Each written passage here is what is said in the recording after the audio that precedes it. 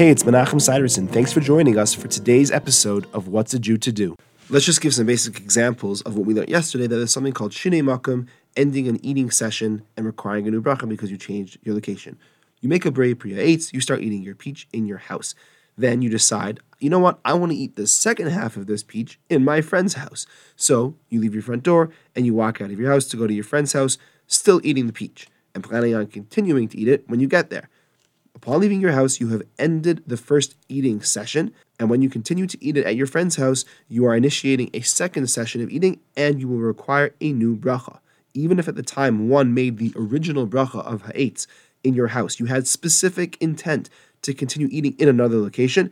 Nevertheless, since you changed your location, the eating session is ended, and that bracha is no longer valid. And even if you take that very same peach along with you when you change to another location, your eating session is still terminated and a new bracha is required. And furthermore, even if you will return to your original location, meaning you walk out your door, get halfway to your friend's house and say, you know what, never mind, and go back to your house and continue eating your peach, you will still need to make a new bracha.